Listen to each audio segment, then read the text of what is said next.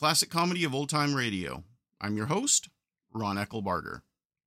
Today I'm presenting the fourth in a series of special Christmas old-time radio programs. Now, normally on the podcast, Bob Hope airs on Wednesdays, and today is no different. This show, however, is different. Today we will listen to a worldwide Christmas program hosted by Bob Hope during the height of World War II. You will get a taste of Bob Hope's comedy, Bing Crosby's crooning, and messages from military personnel serving all over the world. A recording of President Franklin Delano Roosevelt's rather long Christmas address is also included. I've tried to clean up the audio as best I can, but some of it is pretty shaky. That's not surprising, though, given that it was coming from active military installations all over the world. Now, please join me in listening to Christmas Eve from the Front, which originally aired on Christmas Eve, 1943. During the next hour and a half, NBC and its affiliated independent stations will bring you a special Christmas Eve program conceived by the boys who are far from home this Christmas season, and including a talk by the President of the United States. In order that we may bring it to you, the following programs have been canceled over many of these stations. Amos and Andy, who will have as their guest next week Edward G. Robinson, Bill Stern's Sports Newsreel, and Fred Waring in Pleasure Time.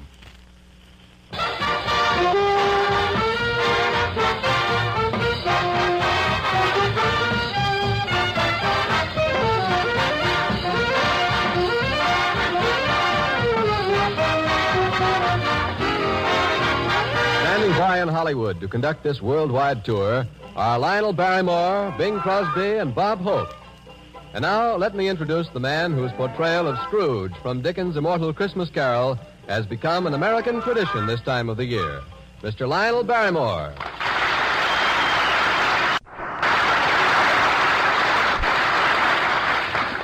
Well, this is Lionel Barrymore in Hollywood. And here it's Christmas Eve, the third our country's experienced in the war. But tonight, I'm not going to play the part of Scrooge. Let me rather take you people of America by the hand to the side of your loved ones fighting in every quarter of the globe. Our president and commander-in-chief is with us, too. He'll speak to our armed forces, and he has a word for us as well. We're going to Italy, North Africa, to New Guinea, Guadalcanal, New Caledonia. Yes, and for the first time on the radio, we'll take you to Munda. We'll visit China, where it already is Christmas. And we'll go to India, Panama, and Alaska, Pearl Harbor, and some of our ships of the Navy. Yes, in this, our third year of war, we Americans are going to spend Christmas Eve at the fighting front of our men as they light up Christmas trees all over the world. Now, no program of this type would be complete without the presence of a certain young man. His name is synonymous with joy to the GIs. He's had the thrill of meeting most of them face to face, too. Ladies and gentlemen, may I present the guest conductor of this worldwide tour, Bob Hope.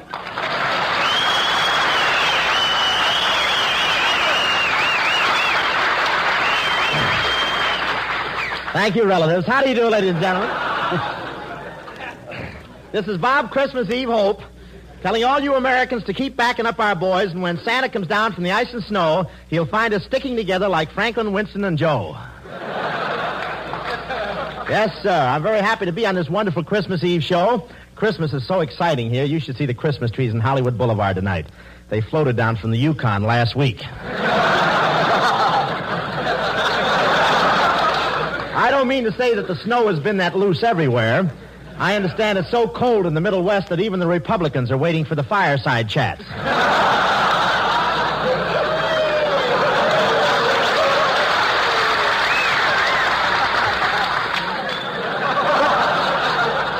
But Christmas spirit really prevails in Hollywood. All the boys in the service are visiting the canteen.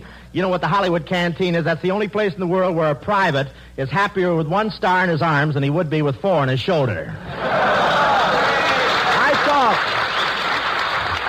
I saw W.C. Fields at the canteen, and he sat next to me, but that's beside the pint. You should...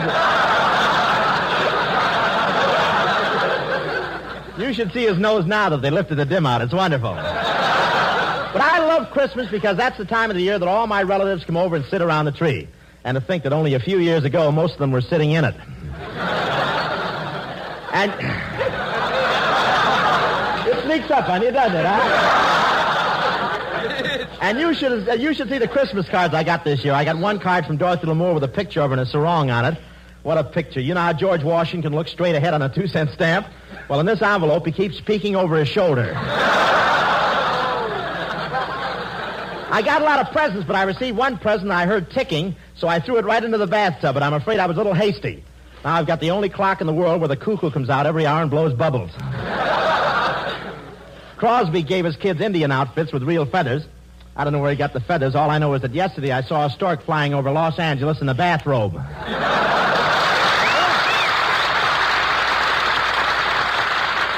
Thank you, men. And now for a visit with the men in North Africa. We go across the Atlantic and down the Mediterranean to Algiers. It's now after 3 o'clock on Christmas morning in Algiers. Less than 2 hours ago, the last soldier prayed the midnight mass, protected in his barracks. It's quiet now, but in this headquarters city, men and women are working. There are the truck drivers and railway engineers getting supplies up forward, the anti-aircraft gunners watching, the signal operators sending messages. In a few hours, another working day begins for everyone. But in spite of work and war, the generous spirit of Christmas is not forgotten. Hardly a barracks or company street is without its old-fashioned American Christmas tree, and hundreds of parties have been given by Army and Navy men for the children of North Africa. A typical one took place this afternoon at the Red Cross Club, where the men of the 12th Air Force Fighter Command entertained French war orphans. Here's one of the French-speaking Sanders, Sergeant John Stewart of Sheffield, Alabama. Sergeant, did the youngsters enjoy themselves? You never saw 56 kids so happy and excited. They haven't had much in the past 2 years, and the Fighter Command has rather adopted them. We're going to give them their Christmas dinner tomorrow. What happened at the party? Well, there was French and American carol singing, a Mickey Mouse movie, and we gave each boy and girl his own big shopping basket full of woolen clothes, toys, candy, nuts, and fruit. The men in the Fighter Command had contributed money and their rations, and even Christmas food from home. Thank you, Sergeant Stewart. We in Africa are with you at home in spirit tonight. If Bing Crosby is around, tell him to wrap up a Christmas carol and put it under a Christmas tree for us.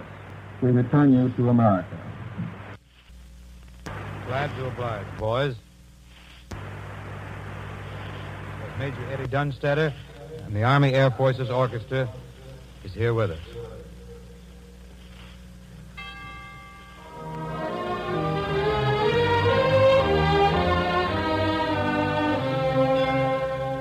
God rest ye merry gentlemen, let nothing you dismay. Remember Christ our Savior was born on Christmas Day to save us all from Satan's power when we were gone astray. Oh, tidings of comfort and joy, comfort and joy. Oh, tidings of comfort and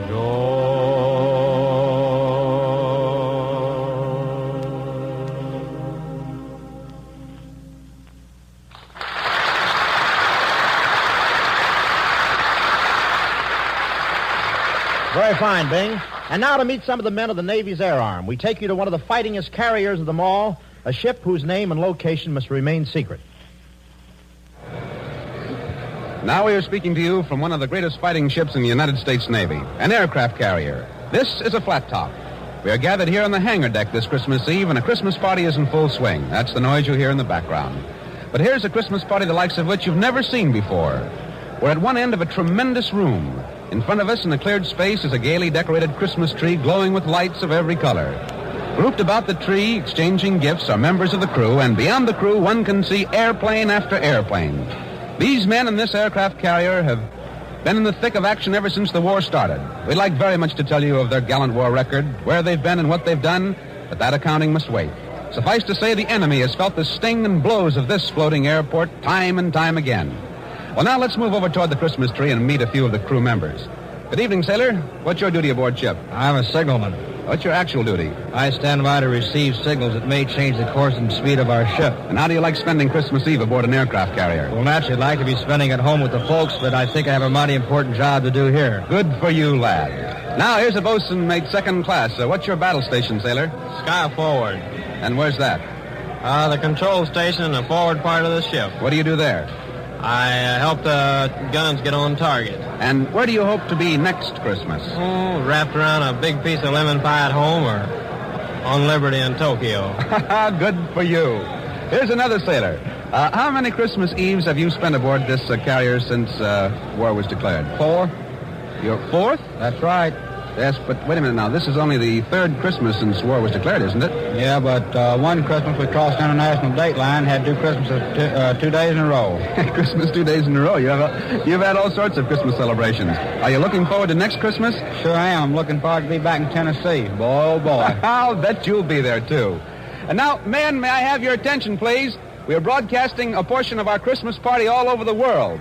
Would you like to shout your greetings to everyone listening in? Ah, that's grand. And now from this aircraft carrier to meet some of the boys in the Merchant Marine, we go to the Seamen's Church Institute.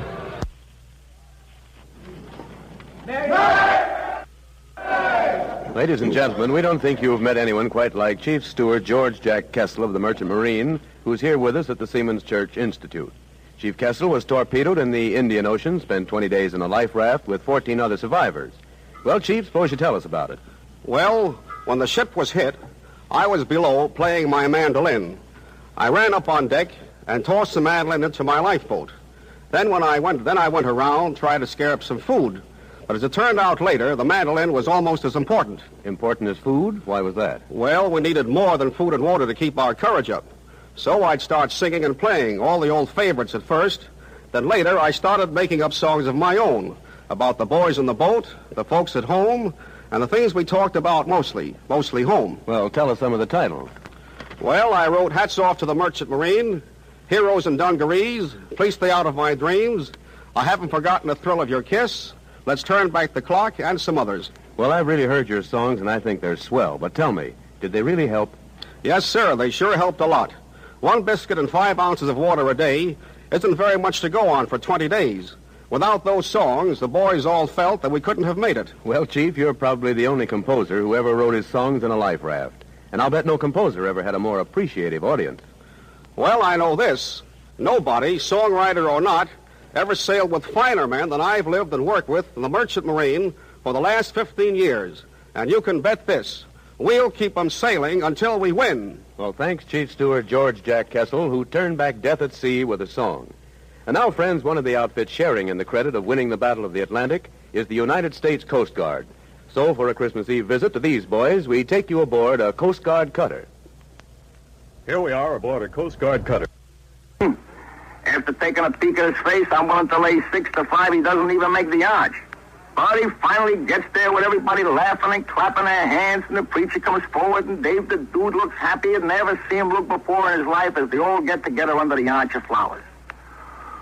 Well, all of a sudden there is a terrific racket at the front door of the Woodcock Inn. And in comes a doll about 4 feet high and 5 feet wide. In fact, I never see such a wide doll. She looks all hammered down. Her face is almost as wide as her shoulders, and she makes me think of a great, big, full moon. She comes in bounding in like, and I can see that she's all trained up about something. As she bounces in, I hear a gurgle.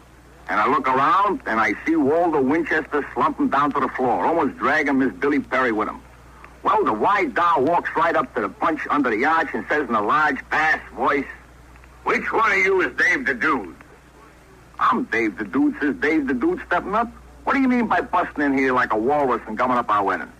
"Oh, so you're the guy who kidnaps my ever-loving husband to marry him off to this little red-headed pancake here, are you?"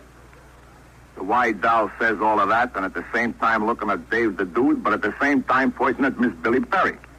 Well, now, calling Miss Billy Perry a pancake to Dave the Dude is a very serious proposition, and Dave the Dude gets very angry. Now, listen here, Dave the Dude says. You better take a walk before somebody clips you. Well, that's a very good story, Sailor, but apparently not the right story. Now let's go to London. Come in, London.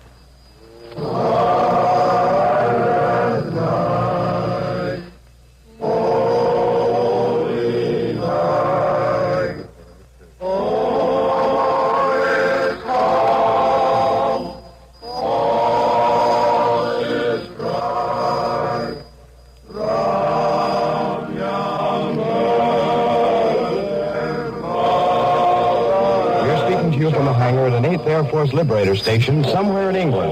There was a party at the Aero Club tonight. The long, narrow room had been decorated with Christmas trees and evergreen boughs and red crepe paper. 30 of the men, combat and ground personnel, enlisted men and officers got together and sang Christmas carols as a part of the program. 3:15 on the European Theater of Operations. The night is silent, but this Liberator base never sleeps, even on Christmas Eve. By air, the enemy is only a few minutes away. The men who are safeguarding the present and those who are preparing for the future are hard at work. And one of them, whose task is less grim than the others, is Technical Sergeant Nicholas L. Visco of Bridgeport, Pennsylvania. What are you doing at this hour of the morning, Sergeant? Roasting turkeys, and the boys realize that a lot of folks are doing without it, so we can have it here. We want to thank them for the small Christmas present. And that goes for all of us. Would you like to know what I'm doing about dessert? Absolutely. It's ice cream. We save our rations of powdered milk and powdered eggs, and I got a hold of some cocoa and cornstarch, all of which adds up to ice cream. Ah, good deal, Sergeant. Here's another man who works all round hours. Technical Sergeant John R. Wade of Taunton, Massachusetts, a member of the ground crew. Am I right about the hours, Sergeant? We're on 24-hour call, sir. Even on Christmas Eve? Even on a Christmas Eve. And that's why we brought our microphone to your workshop, to let you say Merry Christmas back home tonight. Merry Christmas, Mom, and everybody. And now, speaking for all the gunners in the European Theater, is Staff Sergeant John Galanis of Plymouth, Pennsylvania, who has been on 19 missions and wears the Distinguished Flying Cross and the Air Medal with 2 clusters.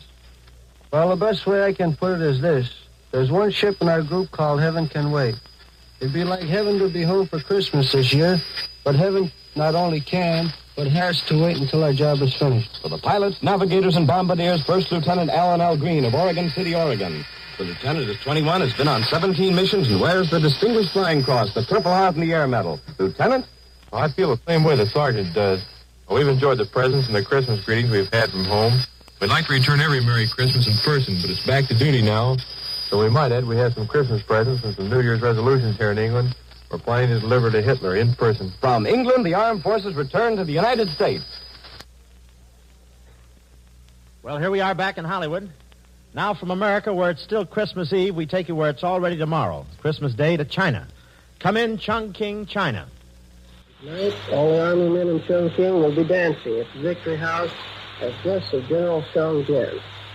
There's no snow in Chongqing like we used to have back home in Kansas, but we're having about everything else a soldier overseas could have this Christmas.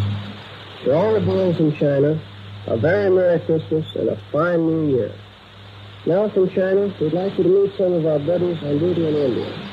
Over the Himalayas, we go from Chongqing to New Delhi.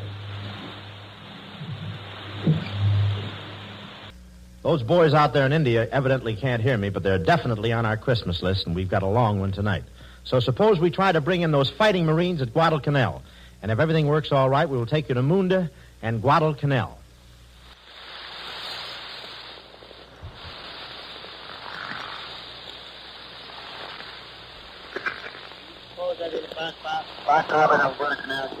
What's the matter with you, Frank? Well, I had to reach through my dinner so I could get you. You know how I feel, don't you? Yeah, me too. Dinner. We just had our Texas dinner. Seaman First Class Frank Burleson. And I am Seaman First Class Jim Horshaw. I'm from Detroit, Michigan, and Frank is from Huntsville, Alabama. Yeah, we rushed up to our turkey stuffing and pudding. Say, Jim, I have a first one just at the restaurant festival. That's not so long ago, just a few weeks back. See, I used to look up out of that rough road and die and think of my folks fast asleep down in Alabama. We can say that again. Let's give the folks a hot toast and hack up, I think. Well, while we are speaking about Russia, we sure feel sorry for your folks back home. They tell us we can't drive over 35 miles an hour, but we can't drive over 25. And we've been serving traffic cop on this kind of stuff. Huh? You should have one of these MPs off the roof. I bet you the system out of your dropping. Everyone will say, did you hear Siemens first class poncho dropping on the radio electricity? But we're on the radio. Oh, don't worry about us, folks. We expected you guys, but also not on Christmas. Any level, it's sure a lot better here than it was last year. Last Christmas, almost everybody spent the holidays in a foxhole. Well, folks, all we really want to say is a Merry Christmas. It's a just right, and we'll be home soon, Mom, I hope. I was seeing first-class Frank Bowl, Fishville, Alabama, sending greetings to his mother and dad and the first sister in Alabama, and my new little brother, too. And his new little brother, too. And I want to say greetings to my mother and dad, my brothers and sisters in Detroit. So I hope they are listening. This is Seaman First Class Tim Walsh on Guadalcanal, switching you to London, New Georgia. Go ahead, remember. This is reading from the Northern Phone. This is George Thomas Forster speaking from Linda Airfield on New Georgia Island. This is the first broadcast to come out of the Northern Phone. It is 1:20 on Christmas afternoon, and there are two blue jackets standing beside me. I want to tell you about Christmas on New Georgia. Here is Radio Man Second Class, Tom Picaro, of Beaverton, New York. Thanks, Mr. Forster. I'd like to introduce my pal, Gunner's Mate Third Class, Robert Noyers. Bob is from Cahoon, New York. Thanks, Charlie. What do we do now?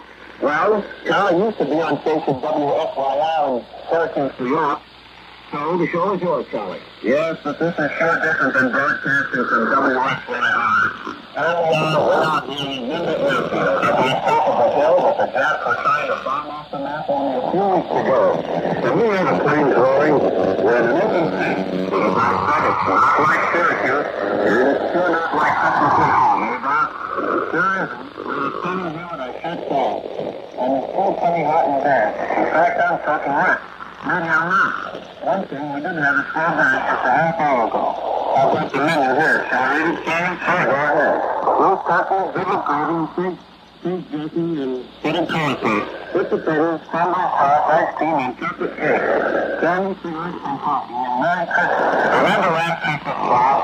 And we were wondering where we would be this Christmas. Yeah, well, here we are. And here we stand till we run those dirty little yellow. Wait a minute, Bob. We're on the air. And while we are, I'd like to say greetings to my mom and dad and my whole family, and the staff at WFYR. I hope to be back with you soon. Me too. Christmas greetings to my mom and dad and family in Cahoon. And a special greeting to Ruth. I want to get this out and go home and read it all along. Thank you, fellas. Thank you, Charlie, and Bob this morning. I hope you're faithful listening because you're on the first broadcast of winter. This is our NBC war reporter, George Thomas Forster, speaking from New Georgia in the Northern Parliament. I now switch you to the mainland.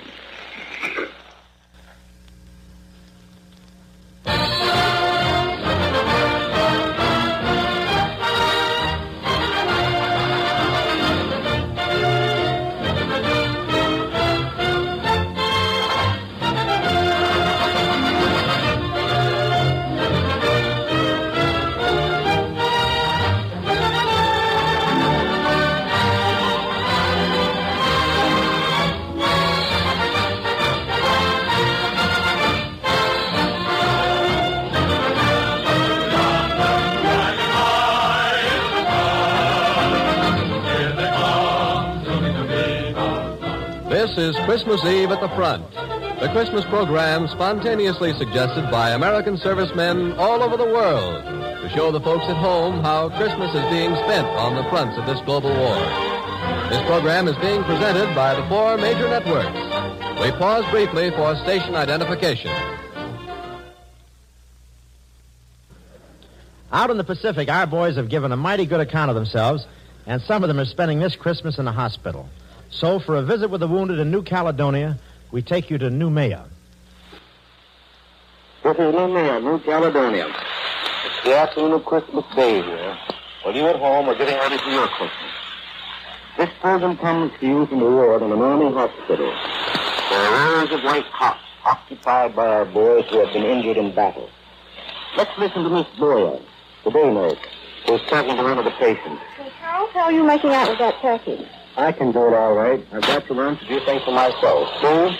You shouldn't allow time. How can tie that with my thumb and third finger? There, I've got it. Well, I'm going to take you in a jiffy, and none of them fine. Golly, Sandy and first place, too. I knew you'd figure out how to get into that one.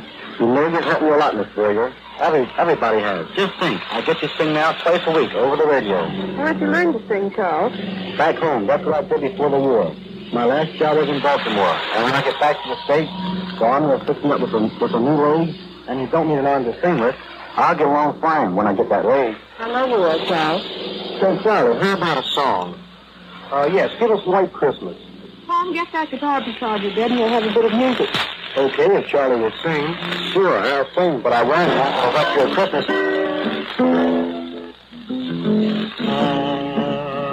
I'm dreaming of a white Christmas,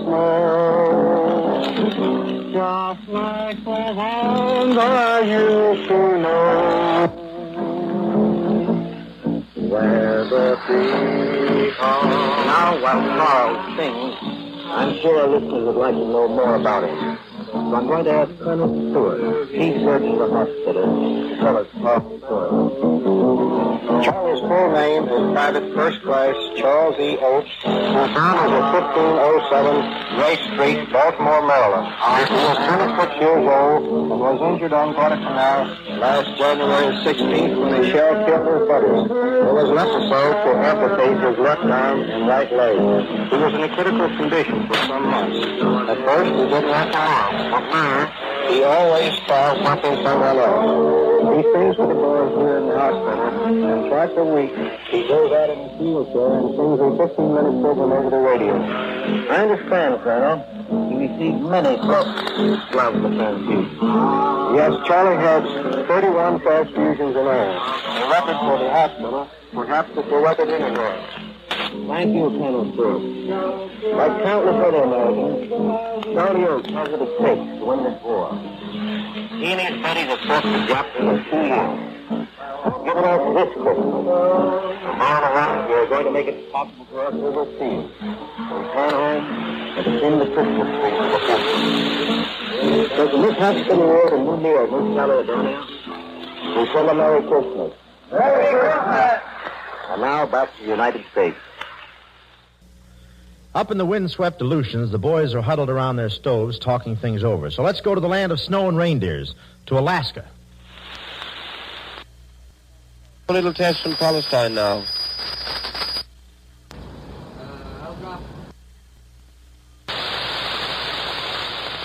Come in, Alaska.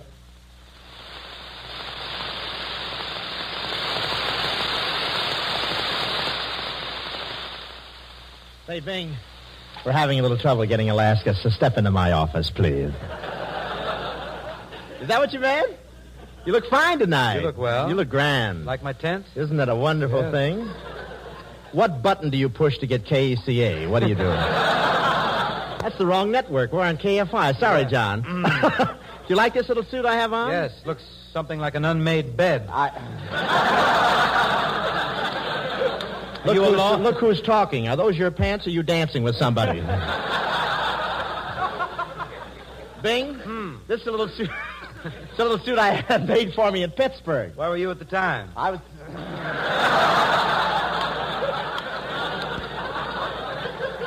Nevertheless, I like it and I'm going to buy it. I think it looks good, don't you? Yes, love it. Do you like that? Why don't you take the hanger out? Say, listen, I must tell you one thing while we're waiting for Alaska to come in. Yeah? Are you there, Alaska?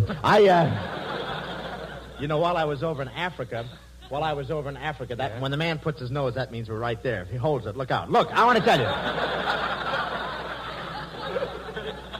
Ernest Hemingway told me to thank you. He did? For what? While I was over in Africa, I met Hemingway, and he told me to thank you. Nice to hear. For what? Why Well, did he saw your horses run, and he got the idea for whom the bell tolls. You know, and I had a wonderful time over there. Is it true that your horses are the only ones that have racks for their canes? Is it true? Lies. All lies. Filthy lies. Filthy lies. My horses haven't much speed, but they have lovely personalities, all of them. They're charming horses. They are. They're some of the finest horses in Dr. Townsend's club. I want to tell you that. Listen. Another thing, listen, Bing, I want to know one thing. Why were you late for rehearsal tonight? I couldn't get here any sooner. What do you mean Bob? you Well, couldn't something get here? very serious happened on the way to the broadcast. I stopped at the stables to see my charges. You did? Is that right? I understand you have new stables down there by the Southern Pacific where the Super Chief goes by. That's right. The other day, the Super Chief went by and Bing lined all his horses up and said, "See, that's what I mean."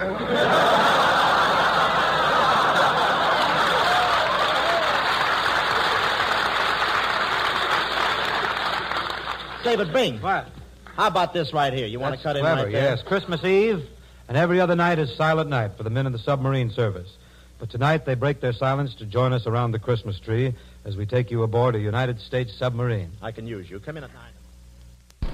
I am an electrician mate first class aboard a fleet submarine. In speaking for all submarine men, I want to say to our wives and kids back home, to Mother and Dad, and to the sweethearts who wait our return, Merry Christmas and a Happy New Year from Uncle Sam's Submarines. I am the mail orderly aboard, and for a while my job was pretty tough with all the packages and mail for the crew. How did you make out, Joe? Swell. Enough cigarettes to last 2 months and a picture of my best gal. And you, Swede? Well, I got a big fruitcake from home, but made the mistake of opening it up in the mess room. And how about you, Frenchie? You know, the little woman is living back on the East Coast. Well, I got a card saying, Merry Christmas. Please send check. Rent overdue. Boy, things must be pretty tough back there. Boy, you said it. How about you, Chief? Well, the best package all of us could get right now is a big, fat Jap cruiser. Right in hell, that's right. Yes, sir. Did you see those turkeys Cookie is working on in the galley? Yeah, and all the trimmings, too. Here we go again. Take her down. Level off at periscope depth. Battle station submerged.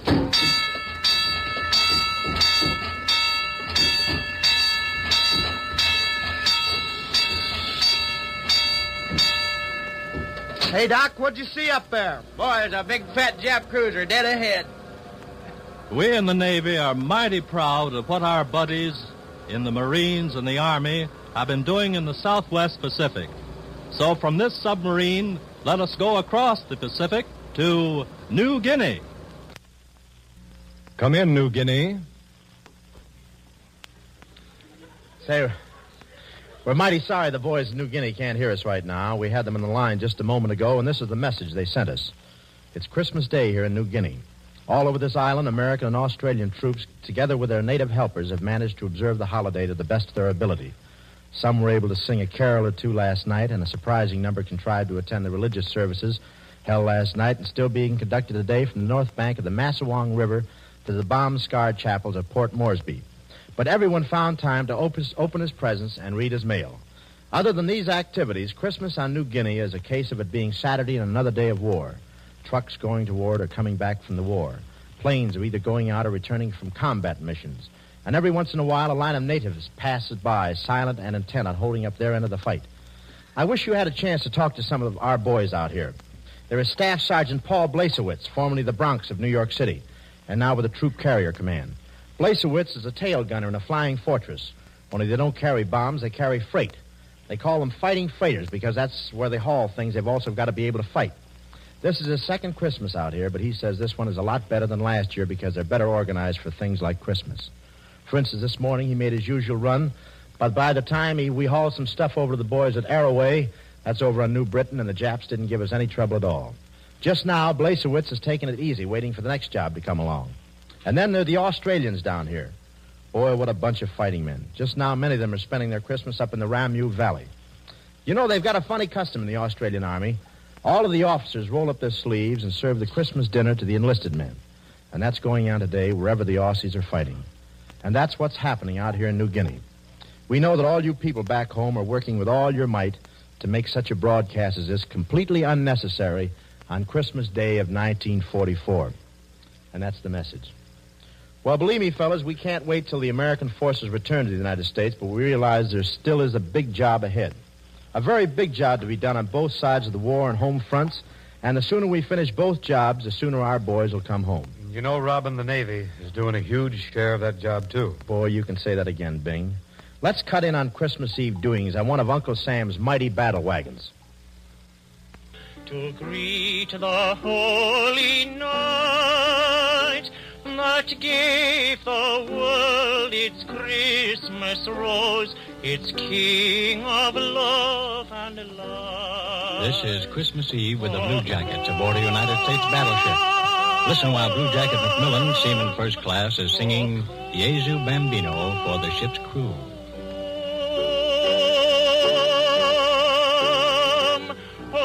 Come, let us adore him.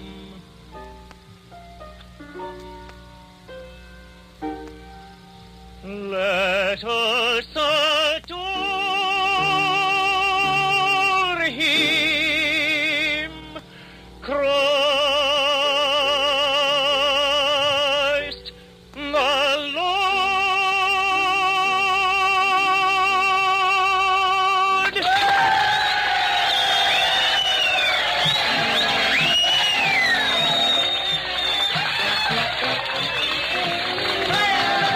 All this is taking place down in crew's quarters with the men gathered around their tree.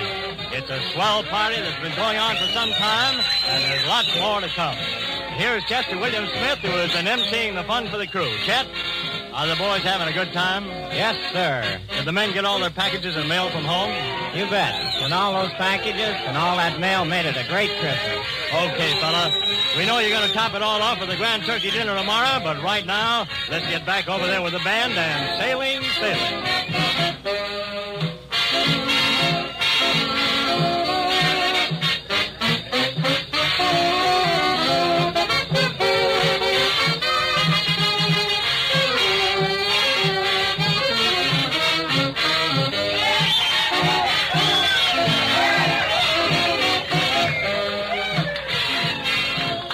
From this big battle wagon, we take you to the boys guarding our lifeline on the Big Ditch at Panama. This is Corporal Harvey Chester speaking from Panama. With me is Corporal Wesley Parsons, one of the men who carved out the jungle positions protecting the canal. What are the boys doing at your position tonight, Wes? 100% of them are thinking about Christmas back home. Well, so am I, but that's not all, I hope. No, as a matter of fact, the boys are having a Christmas dance right now. For the first time since we put in that position, there are some girls there. I'll bet that Christmas party is different from the ones back home. It sure is. Instead of snow on the ground, we have green grass. There's a warm breeze and the birds are singing. Well, how about Christmas services, Wes? There aren't enough chaplains to go to all positions, but we'll hear the midnight service over the radio. Turkey dinner tomorrow? You bet, with all the trimmings. I'm going to wish a Merry Christmas to my folks in Charleston, West Virginia, Wes. Where are yours? Detroit, Michigan. Merry Christmas. From the jungles of Panama, and with a Christmas greeting to all, we take you to Hawaii. This is Sergeant Merle Miller of the United States Army speaking from the Central Pacific area. Naturally, our thoughts turn toward home on this third Christmas Eve since Pearl Harbor, and all of us wish we could be with our families and friends. We're not exactly without friends, but no matter how well you get along with your buddies, they don't take the place of the folks you've left behind. If opening gifts and having a good dinner were all, Christmas overseas would leave little to be desired, but of course there's more to it than that. However, there's going to be plenty of turkey all around, and most of us already have received a generous stack of mail from home. Summing up our observation of the news from the home front, we wonder if victory couldn't be stepped up if there was less time spent on small-town politics, labor disputes, and ballyhoo. We're not kicking, we just wonder. Over here, where all work is considered essential war work, the activities of the civilian and military population are not too widely separated. We still have a 10 o'clock curfew and blackout and early closing hours in town. Taking everything into consideration, we're pretty well off. That was Sergeant Merle Miller, Bureau Chief of Yanks Pacific Edition. Standing by at a vantage point overlooking Pearl Harbor is Marine Private First Class Harry A. Jackson. This 19-year-old Marine from Pitchfork, Wyoming, was in the first wave that stormed the beaches of Tarawa in the Gilberts. Come in, Private Jackson. Since December 7th, 1941, when Christmas was all but totally blacked out, Pearl Harbor is slowly but surely being avenged. Coral Sea, Midway, Guadalcanal, Kiska, and Attu. And now the Gilberts. And after you've been through Tarawa, you begin to realize, maybe for the first time in your life, what Christmas is all about. It's a lot more important to you. And I don't mean just getting presents either. On Tarawa, you don't think a hell of a lot about Christmas. But on Christmas, you think a hell of a lot about Tarawa. Us fellas that are fighting out this way are backed by a vast civilian force of skilled workers at Pearl Harbor, whose job it is to keep us and our gear fit to fight.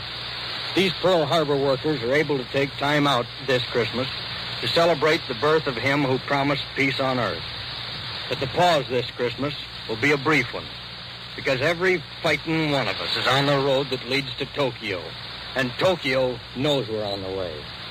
From Pearl Harbor, where the stars and stripes still fly, and the Christmas tree lights are on again, it's a Merry Christmas to you all at home. 2,000 years ago, a star shone down over Bethlehem, and the angels heralded peace on earth, goodwill to men. Today there is no peace, and goodwill is shriveled in the flame and smoke of battle, in the hatred and greed of men. Today the star of Bethlehem shines down on gleaming bayonets, and the three wise men no longer roam the plains of Judea, bearing gifts and ointments. Today there are tanks bearing death and destruction, stalking the plains of the earth in search of human prey. And yet, the star still shines over Bethlehem, and there are still men of goodwill in every nook and corner of the earth, fighting and praying that peace may be restored to the world, that men may learn how to live with one another in peace and tranquility, that their children may walk in the majesty of the Lord, unafraid and unopposed. We take you now to Bethlehem, where the star and promise shine forth as they did 2,000 years ago. It's 4 a.m. here, so we're speaking to you from Christmas Day, after the traditional services at Bethlehem, which marked again the birth night of our Savior. Here with me are Chaplain James A. Carey and two typical American soldiers, Sergeant Robert Bowler of Brooklyn and Sergeant Earl Getchoff of Detroit. They're speaking to you from the Holy Land as representatives of the American Army in the Middle East. Earl, will you go first? Tonight, I knelt with 60 other American boys on the site of the stable where Christ was born. An American chaplain officiated at a mass there. It was only one of many such services, but it was the first participation of the American Army in the Bethlehem ceremony.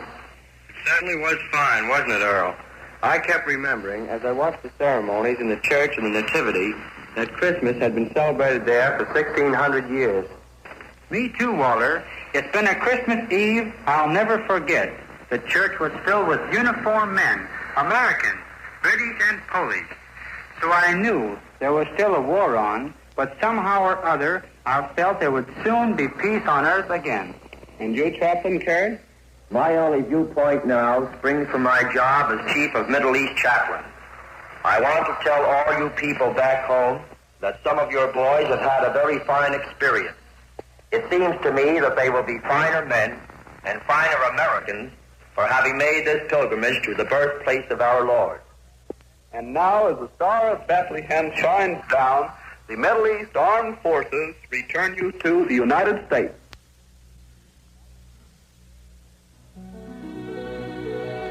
Oh, come, all ye faithful, joyful and triumphant. Oh, come ye to Bethlehem. Come and behold him, born the King of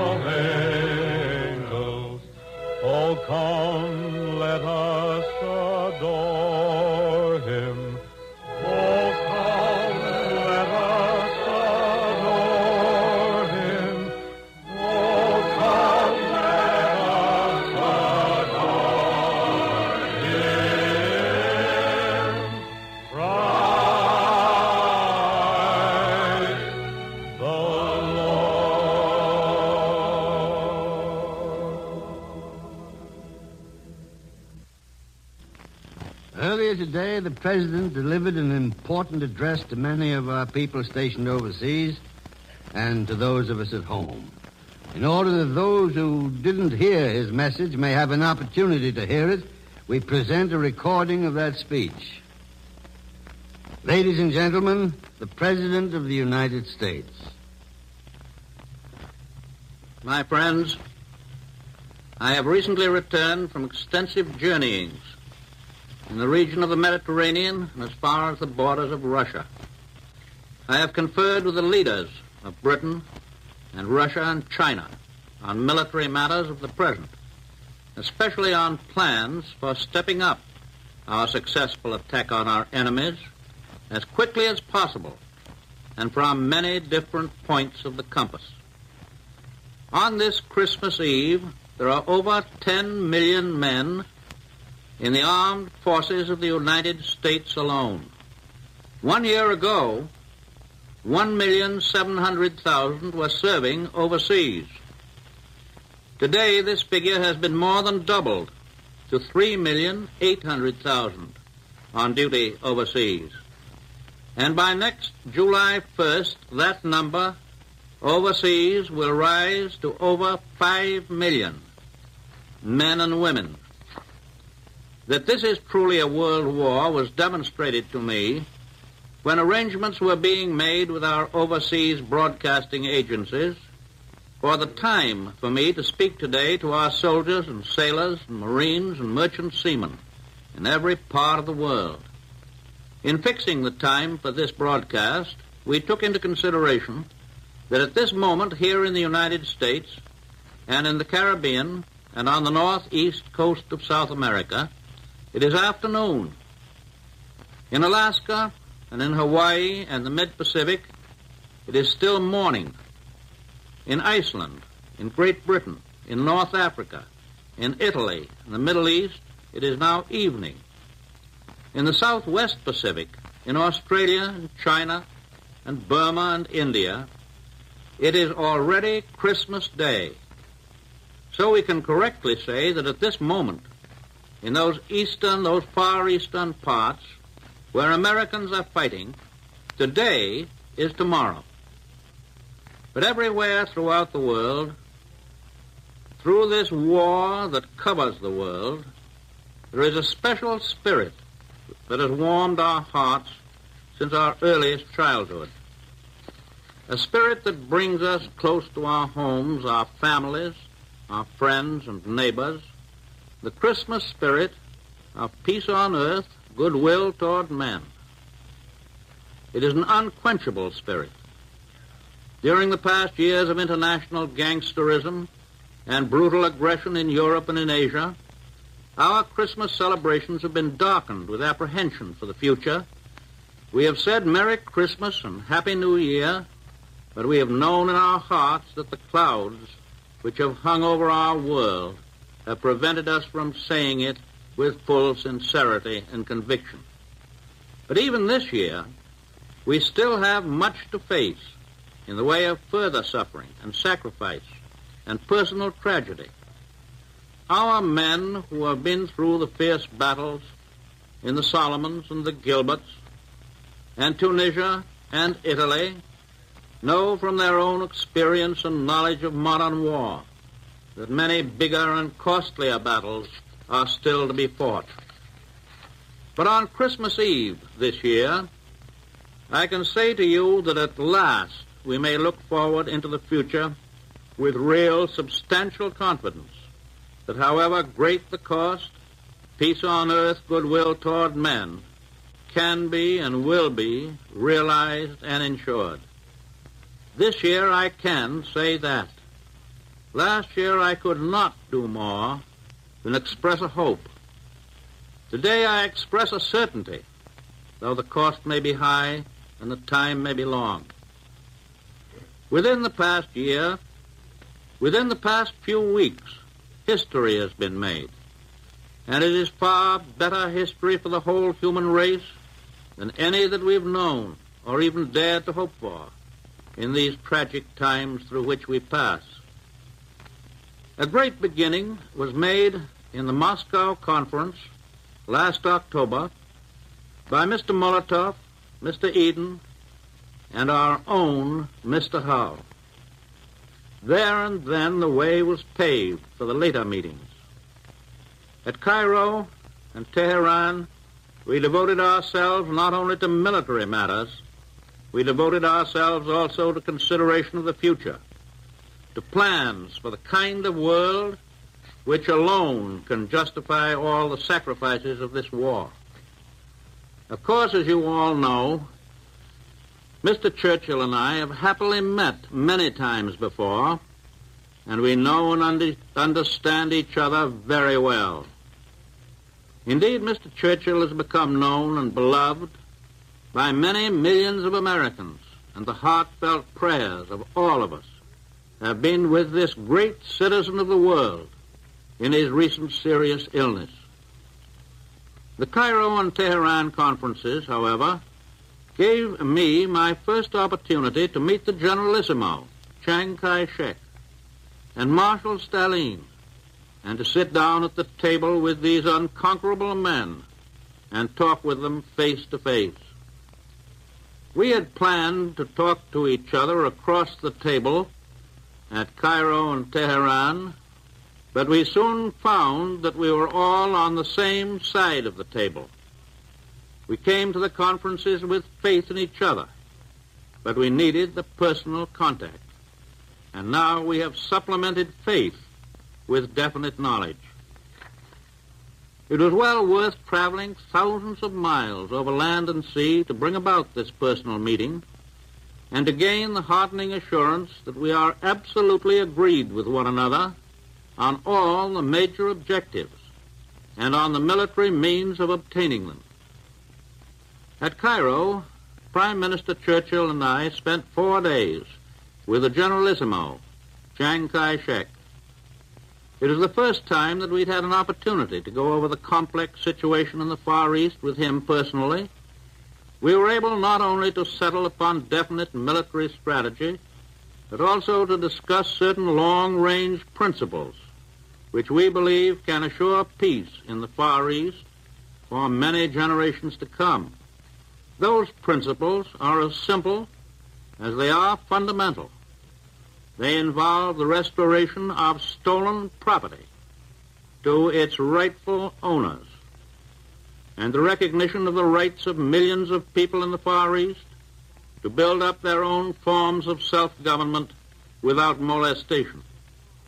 Essential to all peace and security in the Pacific and in the rest of the world is the permanent elimination of the Empire of Japan as a potential force of aggression. Never again must our soldiers and sailors and Marines and other soldiers and sailors and Marines be compelled to fight from island to island as they are fighting so gallantly and so successfully today. Increasingly powerful forces are now hammering at the Japanese at many points over an enormous arc which curves down through the Pacific from the Aleutians to the jungles of Burma. Our own Army and Navy, our air forces, the Australians and New Zealanders, the Dutch and the British land, air, and sea forces are all forming a band of steel which is slowly but surely closing in on Japan. And on the mainland of Asia, under the Generalissimo's leadership, the Chinese ground and air forces, augmented by American air forces, are playing a vital part in starting the drive which will push the invaders into the sea. Following out the military decisions at Cairo, General Marshall has just flown around the world and has had conferences with General MacArthur and Admiral Nimitz, conferences which will spell plenty of bad news for the Japs in the not too far distant future. I met in the Generalissimo a man of great vision, great courage, and a remarkably keen understanding of the problems of today and tomorrow. We discussed all the manifold military plans for striking at Japan with a decisive force from many directions, and I believe I can say that he returned to Chongqing with the positive assurance of total victory over our common enemy. Today, we in the Republic of China are closer together than ever before in deep friendship and in unity of purpose. After the Cairo conference, Mr. Churchill and I went by aeroplane to Tehran. There we met with Marshal Stalin. We talked with complete frankness on every conceivable subject connected with the winning of the war and the establishment of a durable peace after the war. Within 3 days of intense and consistently amicable discussions, we agreed on every point concerned with the launching of a gigantic attack upon Germany. The Russian army will continue its stern offensives on Germany's eastern front. The Allied armies in Italy and Africa will bring relentless pressure on Germany from the south. And now the encirclement will be complete as great American and British forces attack from other points of the compass. The commander selected to lead the combined attack from these other points is General Dwight D. Eisenhower. His performances in Africa, in Sicily, and in Italy have been brilliant.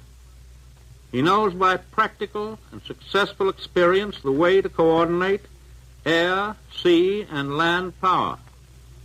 All of these will be under his control. Lieutenant General Carl Spaatz will command the entire American strategic bombing force operating against Germany. General Eisenhower gives up his command in the Mediterranean to a British officer whose name is being announced by Mr. Churchill. We now pledge that new commander that our powerful ground, sea, and air forces in the vital Mediterranean area will stand by his side until every objective in that bitter theater is attained. Both of these new commanders will have American and British subordinate commanders whose names will be announced to the world in a few days. During the last 2 days in Tehran, Marshal Stalin, Mr. Churchill, and I looked ahead to the days and months and years that will follow Germany's defeat.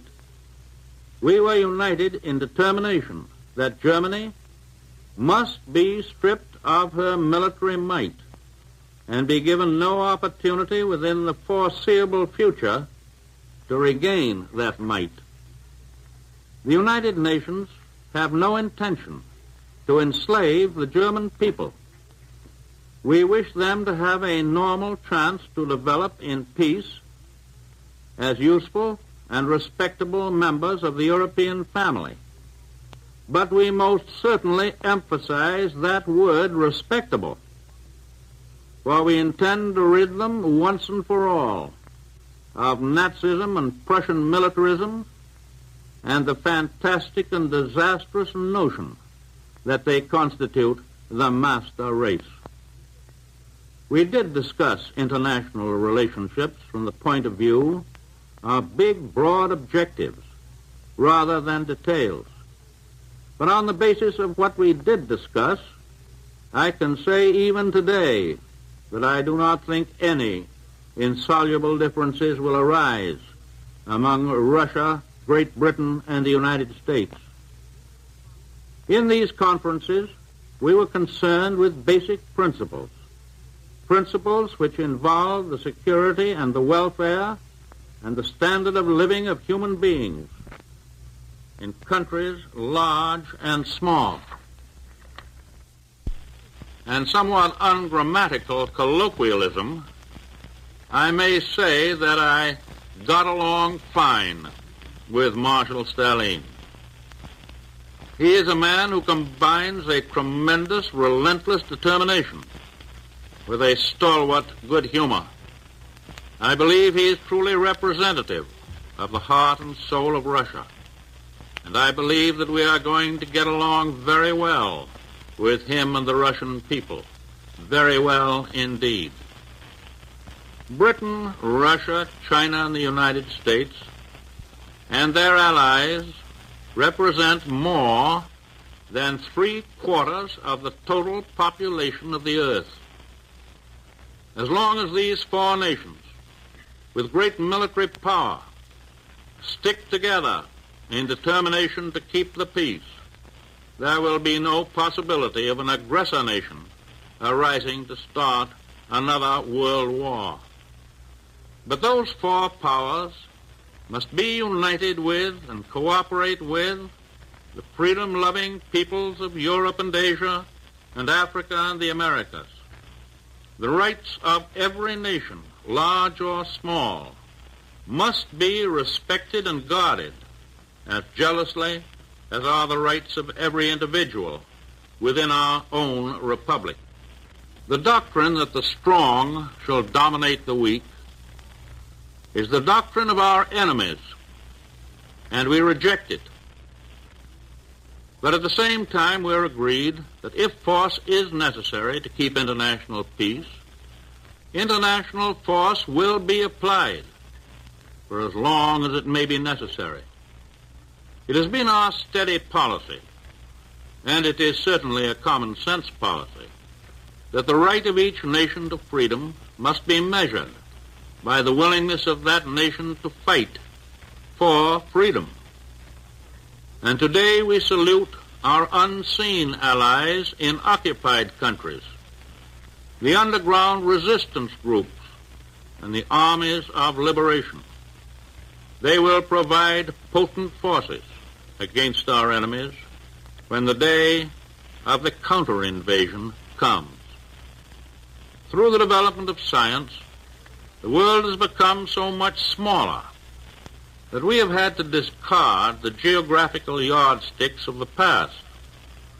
For instance, through our early history, the Atlantic and Pacific Oceans were believed to be walls of safety for the United States. Time and distance made it physically possible, for example, for us and for the other American republics to obtain and maintain independence against infinitely stronger powers. Until recently, very few people, even military experts, thought that the day would ever come when we might have to defend our Pacific coast against Japanese threats of invasion. At the outbreak of the First World War, relatively few people thought that our ships and shipping would be menaced by German submarines on the high seas, or that the German militarists would ever attempt to dominate any nation outside of Central Europe. After the armistice in 1918, we thought and hoped that the militaristic philosophy of Germany had been crushed, and being full of the milk of human kindness, we spent the next 20 years disarming, while the Germans whined so pathetically that the other nations permitted them and even helped them to rearm. For too many years, we lived on pious hopes that aggressor and warlike nations would learn and understand and carry out the doctrine of purely voluntary peace. The well-intentioned but ill-fated experiments of former years did not work. It is my hope that we will not try them again. No, that is putting it too weakly.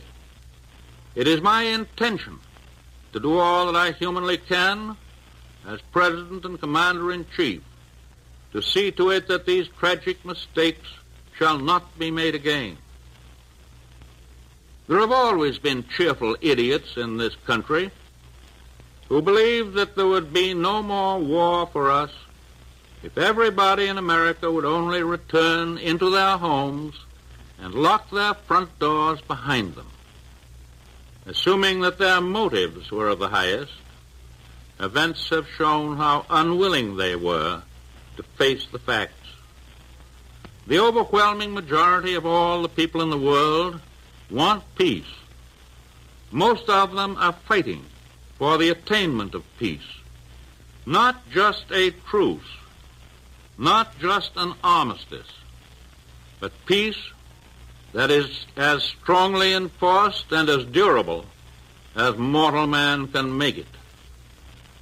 If we are willing to fight for peace now, is it not good logic that we should use force, if necessary, in the future to keep the peace? I believe and I think I can say that the other three great nations who are fighting so magnificently to gain peace are in complete agreement that we must be prepared to keep the peace by force. If the people of Germany and Japan are made to realize thoroughly that the world is not going to let them break out again, it is possible and I hope probable that they will abandon the philosophy of aggression, the belief that they can gain the whole world, even at the risk of losing their own souls.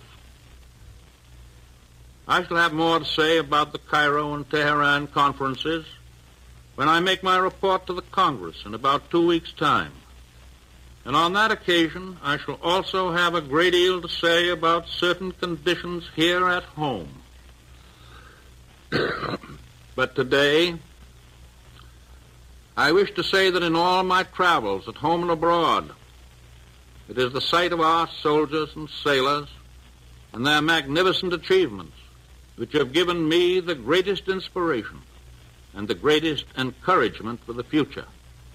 To the members of our armed forces, to their wives, mothers, and fathers, I want to affirm the great faith and confidence that we have in General Marshall and Admiral King, who direct all of our armed might throughout the world. Upon them falls the responsibility of planning the strategy, of determining where and when we shall fight. Both of these men have already gained high places in American history, places which will record in that history many evidences of their military genius that cannot be published today. Some of our men overseas are now spending their third Christmas far from home.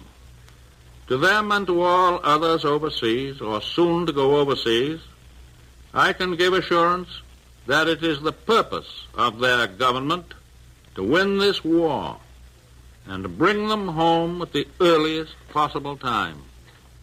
And we here in the United States had better be sure that when our soldiers and sailors do come home, they will find an America in which they are given full opportunities for education and rehabilitation and social security and employment and business enterprise under the free American system, and that they will find a government which, by their votes as American citizens, they have had a full share in electing.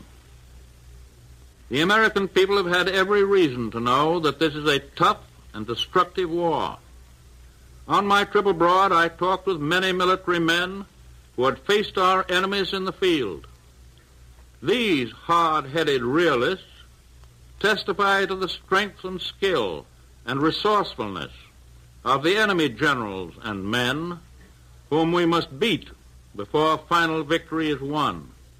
The war is now reaching the stage where we shall all have to look forward to large casualty lists, dead, wounded, and missing.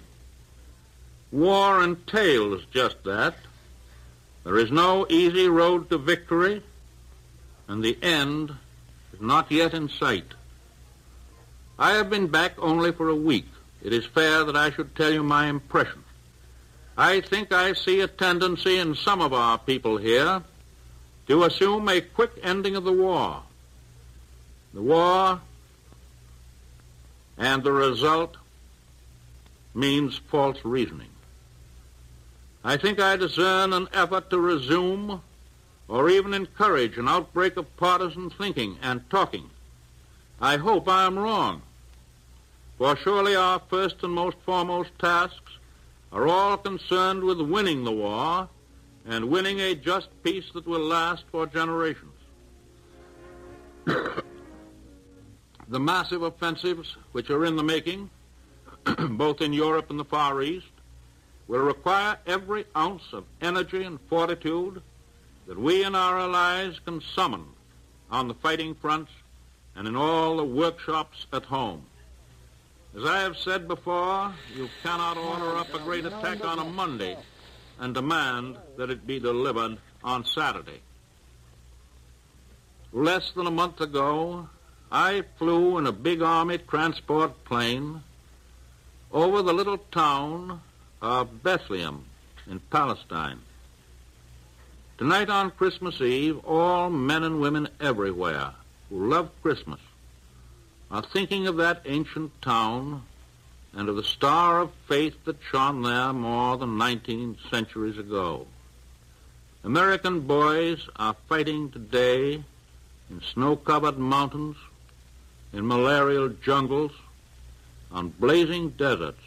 They are fighting on the far stretches of the sea and above the clouds, fighting the thing for which they struggle.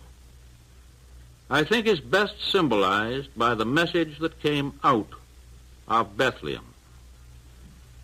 On behalf of the American people, your own people, I send this Christmas message to you who are in our armed forces.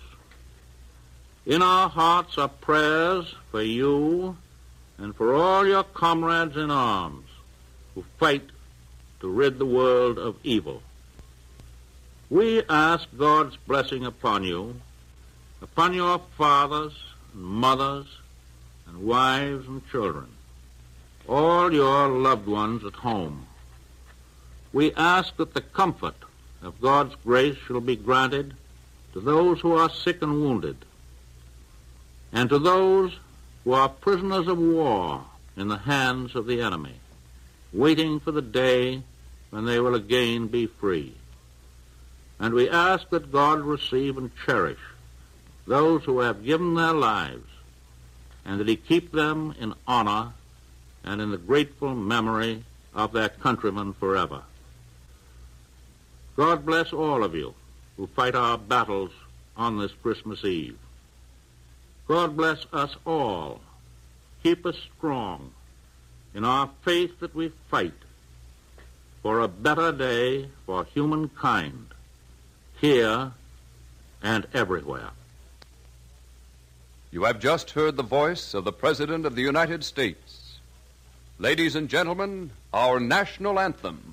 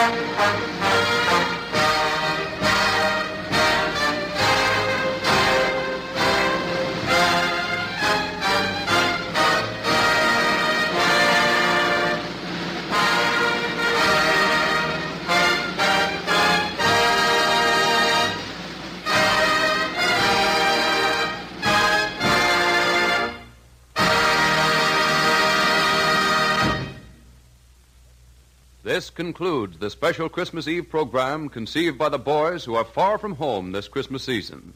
They wanted their loved ones to know how they were observing this day away from home. In order that we might bring you the special program just concluded, the following programs, usually heard over many of these stations, were canceled tonight. Amos and Andy, Bill Stern's Sports Newsreel, Fred Waring in Pleasure Time, and Fleetwood Lawton. This is the National Broadcasting Company.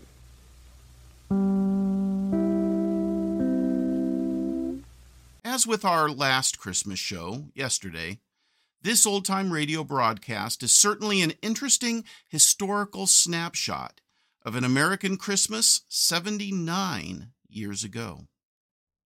Please send your questions and comments to host@classiccomedyotr.com. Until we meet again, in the words of Ellen Griswold from the movie Christmas Vacation, "Clark, stop it! I don't want to spend the holidays dead." Merry Christmas.